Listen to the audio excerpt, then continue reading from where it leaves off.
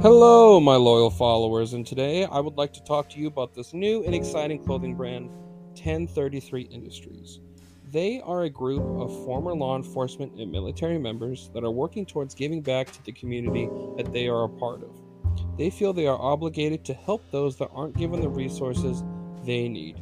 Working with nonprofit organizations like 220 and Disgruntled Vets, they want nothing more than to fulfill whatever the community that they love needs.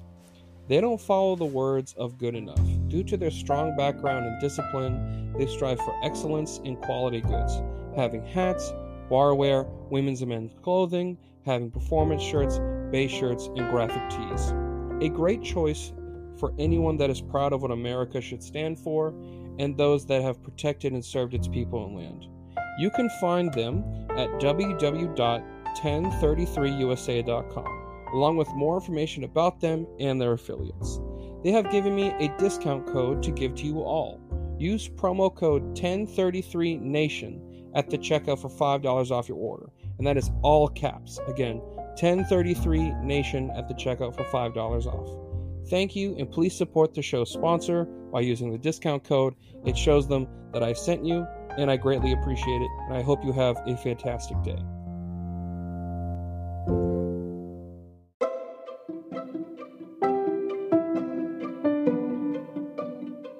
Hello and welcome back to Dr. Quackers, and today we're reviewing How I Met Your Mother Season 1. A sitcom that was really popular for a long time, being a favorite of many people when it was on the air. Unfortunately, like Game of Thrones, the ending of the show kind of killed its fandom, and it kind of sucks, but I've heard they've changed the ending, or they just re-edited the ending, which is why I was interested in going back and watching it. I watched this show when it was still releasing episodes, when it was still in the air, and I haven't watched it since the show ended. So I was also curious to see how well it holds up. So I went back and watched season 1. This show is one of the better sitcoms I've seen because there are tons of them, and it's one of the most popular show types on television. It's as common as the crime genre. Like, how many cop shows, how many lawyer shows do you fucking see on television? It's just like that. I don't think all aspects of the show have aged well. I mean, Ted isn't as much of a likable character on rewatch because he constantly shoots himself in the foot and justifies it with him doing it in the pursuit of love. Like, he pursues the girl that has openly said multiple times that they don't want the same thing, and essentially he just wears her down until she says yes. Also, he cheats on his girlfriend, which had zero problems with. They just had to go long distance, so he then goes, nah, fuck it, I'll just cheat on her. Even though he was like, she's like the best girl I've ever met, and Victoria is the character, the girlfriend, but it's like, really? I thought, okay. The character that he wears down is Robin, who eventually likes Ted, but not until he gets into a relationship with another girl, and she tries to sabotage it the whole time. So yeah, it's just a great duo. Honestly though, Victoria was a much better match for Ted, and wanted the same fucking things. So when the show's all about Ted looking for love, it's kind of just like, are you fucking stupid? Which I know some people are like, well, in real life, you've messed up all the time. I'm like, yeah, but this is a TV show. And there was nothing really to justify him kind of changing his personality for an episode. Because normally Ted wouldn't do that. And the whole thing is that, well, it's because it was after 2 a.m. So anything after 2 a.m. is never a good idea. So, yeah. I don't know. I think that is just a dumb way to try and cop out for why he would do dumb things like that and to get him broken up from Victoria. I think it's a bit lame. The humor is still funny. Some jokes aren't politically correct anymore. I don't really care because I like offensive humor. But back in the day, it wasn't offensive. So some things are a product of their time. That's all.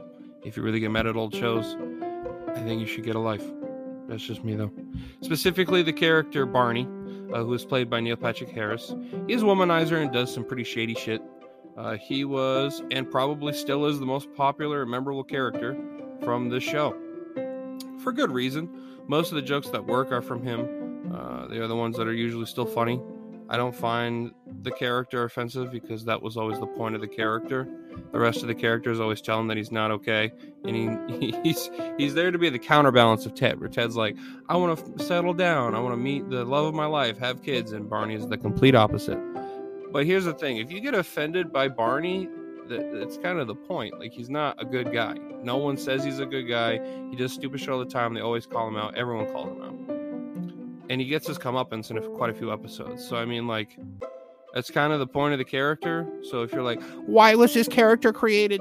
Hey, perhaps you just shut your mouth. Because I have seen some articles about Barney and people talking about this are like, well, this is why it didn't age well. Like, shut up. Okay, I get it. Now, I can also see why it didn't age well, but I'm not going to complain about it. You know what I'm saying?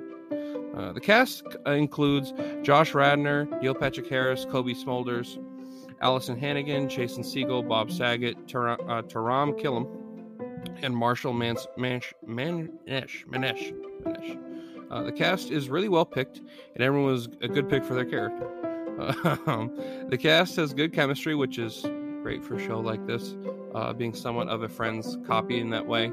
It's a similar format that's been done before, and it was highly popularized by things like, Cheers, Seinfeld, Friends.